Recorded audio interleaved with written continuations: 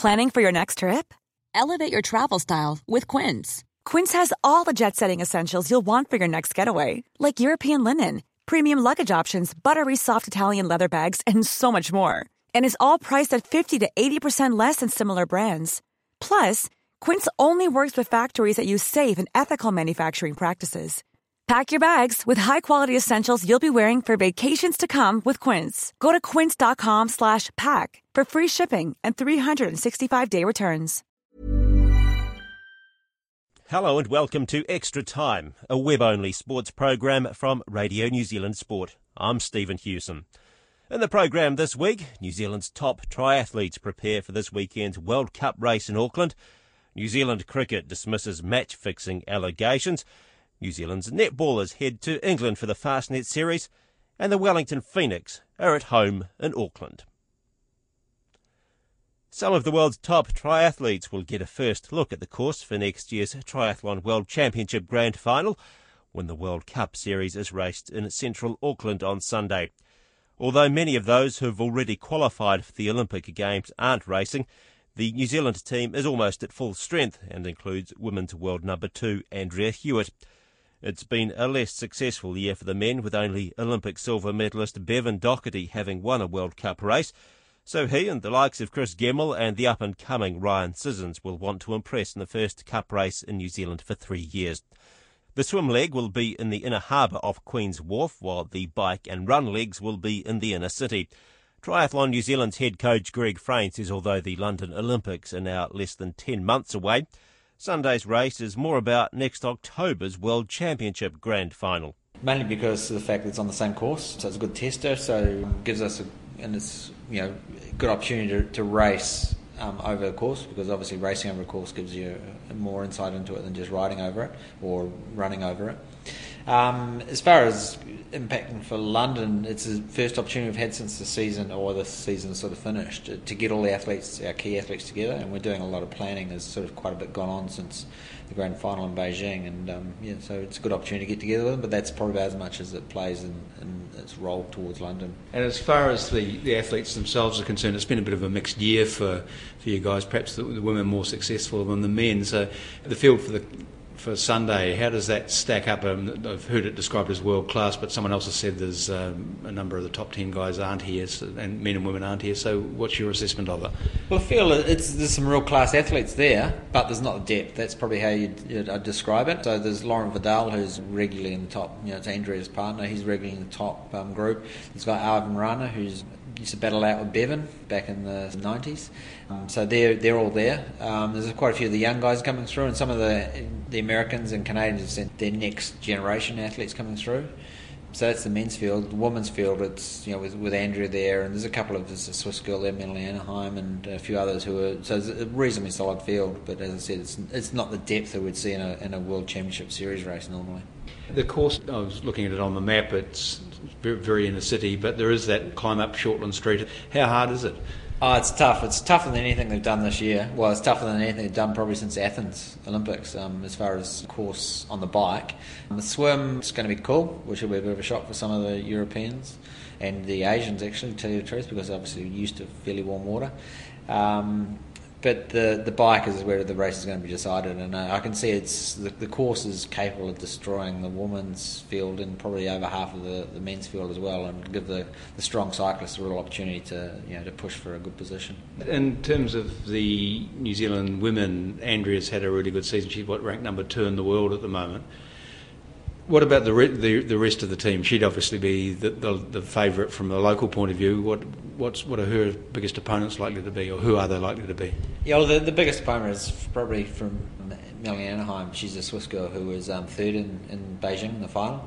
She's had a good end of season, and then there'll be a few, but other than that, Nikki Samuels is from Monica. She'll be pushing it. She's a very, very strong cyclist, and she'll be making her play. It's a course that suits her probably better than anything else we've had during the year. So, and she's obviously had a little bit of a mixed season this year, so she'll be really pushing for to really set herself at the top of the world. That's for sure.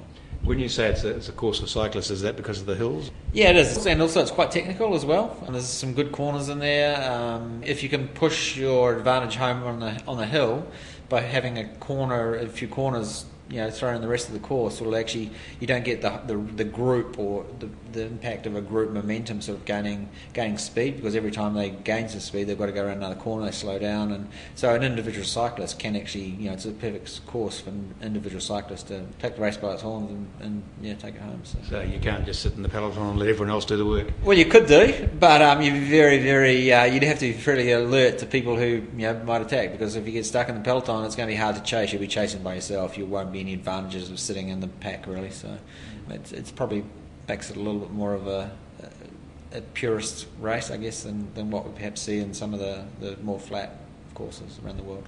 The men's field, you've got Ryan Sissons making some fairly optimistic noises about his chances. And how do we stack up there? Ryan's probably one of the fastest progressing as far as his tracking goes and performance of under 23s. Like last year, he was second in the World Championships, the under 23 Worlds. This year, he had the opportunity to race in the under 23 Worlds again, because he's still under 23, but he chose to race in the elites. And in Beijing, in the final, he was 15th. He had a 22nd in London in the selection race, which is a solid race, but not as good as probably what his Beijing race was. But the course itself will suit him well. He's quite a powerful, explosive rider. He's only fairly small, but he's very, very quick and quite athletic. So the short little climbs up Shortland Street and Victoria Street really suit him well. So he won't be sort of exposed in a big, grind out that the big strong guys come through. So the course will suit him, and he's a naturally gifted runner. So I think he can be confident, and we'll see what sort of shape he's in. It's been a long season for the young guys, so but I know he's rested well and prepared well for this and wants to do well at home. What about the veterans, Bevan and co? Never write Bevan off. He's a true professional. Once again, the bike course really suits him. Just a strong, if he's going to go out there and make it hard, it's going to be a hard race. And he, because of the fact that no one can shelter behind, he can make them all suffer no matter what. So Chris is definitely looking to perform well. He's had a mixed season this year as well, and he wants to reassert himself in the top, because he needs to. Pretty much everyone else needs to get results or back on track and heading towards Sydney when the next qualification race is. That's Triathlon New Zealand's head coach Greg Frayne talking to Murray Williams. You're listening to Extra Time, a web-only sports program from Radio New Zealand Sport. I'm Stephen Hewson. The New Zealand netball team leaves for England on Sunday, chasing their third straight win at the Fastnet World Series. The team will be captained by Irene van Dijk, with regular captain Casey Williams still recovering from injury and Laura Langman being rested. Fastnet is a shortened game format, and goals can be scored from outside the goal circle. Despite not having a successful year, having lost to Australia at the final of the World Champs in Singapore, and also in a 5-match test series, Coach Waitemanu says the focus is not simply about winning some silverware in Liverpool. The approach is that it's giving the young ones game time with the older ones to help them through, so ensuring that we don't put a whole lot of youngsters out there and they flounder, that we put some youngsters out there in a structure, with good structure around them so that they can be successful. So that's what I'm looking at the moment. How much use are these, or is this type of series for getting a look at some of the younger players? Presumably there's some international pressure associated with it, but how much can you learn? There's value in having them as a group and coaching them directly, getting an idea of their ability to take instructions onto the court. So there's all of those things that I wouldn't be able to do if they weren't in a team. There's the shorter match time, which means that if they are getting into trouble, then it doesn't last for very long. So, you're able to get them off the court and fix things up and put them back on and have a look and see if they can make the adjustments. So from those perspectives, there's actually a great deal of value. And you've got a couple coming back from injury. I suppose a chance to get a look at Katrina Grant? Yes, I'm very keen to get a look at Katrina Grant. It's been, 5 months now since Katrina played. She's, I think, a really clever defender. And she's really enthusiastic because she hasn't been able to play. So for all of those reasons, I'm looking forward to having her back in the group. What have been your reflections after that series against Australia? I think the main reflection is that, that we've got an issue in the fourth quarter. And I'm not going to jump to any conclusions about what that issue is and so I want to use the camp we're having in January and February next year to really start to sort out to really start to make some changes to not only physical conditioning, but looking at match targets, looking at ideal performance state, looking at a variety of things, and really starting to tick those off, because it's the beginning of a 4-year cycle, and I really want to be very sure when we go into the 2012 competition phase that we're able to say that we are conditioned to the level that we need to be, that our pre-game preparation is what it needs to be, and so on. So starting to tick those boxes off. What sort of feedback did you get from some of the leading players after that series? What I'm talking to you is a product of those conversations. It isn't just my thoughts. The senior leadership group from that group are in agreement with what we're talking about, which is probably conditioning is an issue that we need to make sure that it's not before we can address the other things. They were pretty pleased. They felt that it was a pretty seamless transition for a team that came in and had a new coach, whereas the team remained unchanged. And we talked a lot about target setting and a variety of other things which are around the detail of a competition program and a preparation program. And yes, I'm really confident that what I'm expressing to you is the view of the senior players and myself. Conditioning, is that, it seems it's come up a couple of times, is that sort of the number one priority, do you think? It is for me in the short term, because I would be really keen to know that was not an issue before we went off and we're looking at other reasons for the fourth quarter issues that we had. And in the short term, I think what we are going to do is be very clear about what the conditioning needs are for an international netballer, particularly adding on the high possibility of running 75 minutes and 90 minutes with the extra time, because it was close to a 90-minute game in Delhi. Making sure that we've got all of that covered, making sure that we know what a silver spoon should look like, and then we're very clear about where each of our players are, and working pretty hard in the next 12 to 18 months to make sure that we're where we need to be, rather than just drifting on and assuming that the standards that we have are the correct standards. So how much change do you think there needs to be, and does that suggest that work wasn't done previously? What it does suggest is that we didn't manage the break after the World Championships as well as we should have. I actually thought that going into the World Champs we're pretty well prepared physically. So that's one thing, because our pinnacle events are going to be in the July-August period, certainly in this next 4-year period, and they will be followed by an international program. And that's something that we haven't been used to, and I don't think we handled very well this year. Is there maybe a greater need to win this time, in the sense that you need some silverware to show, given the way the past sort of 12 months has gone? I don't feel that pressure, and I certainly don't think the players do. I'm certainly going in there with the view that I want to take time to have a look at these youngsters and see what they look like in conjunction with some of our older players. I'm also very aware that because of the nature of these rules, there can be some relatively fluky kind of wins, so we have to be pretty careful about that.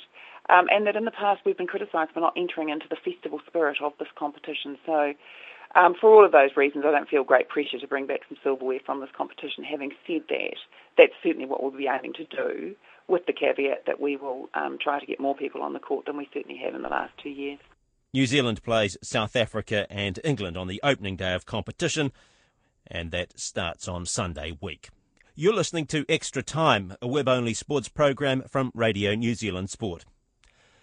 New Zealand Cricket's rejecting a claim by the sport's former chief anti-corruption investigator that all the sport's leading countries were involved in the fixing of major matches. Lord Paul Condon, the founding head of the International Cricket Council's Anti-Corruption Unit, has told the London Evening Standard that in the late 1990s, Test and World Cup matches were being routinely fixed. He says every international team at some stage had a player doing something funny.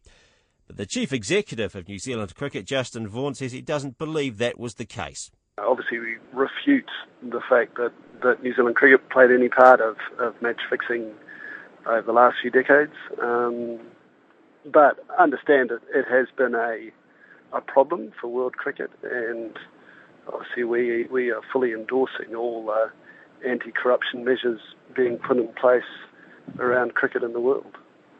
How can you be so sure of that? Oh, you can never be absolutely sure. The ICC's anti-corruption unit has been in place now for quite a while, and it puts in place very strict provisions, but as we've seen with recent cases, it is always possible for individuals to try and get around the system. But having said that, we closely monitor players in the playing environment, have done for a long time now. You can never be 100% sure, but knowing the players, I was an active player through till 1997, and I can say with absolute certainty over the course of my time as a player, I never had even the slightest suspicion that players who I was representing my country with had anything to do with illicit gambling around cricket. Was it a topic that ever came up amongst players during the 90s that you can recall? No. Never in my time in the dressing room. I can categorically say it never arose. It wasn't even talked about with opposition as things that may appear odd that went on? No, I can't say it did. I suppose my time with the New Zealand cricket team finished prior to some of the more extreme cases were revealed, such as Hansi Cronje.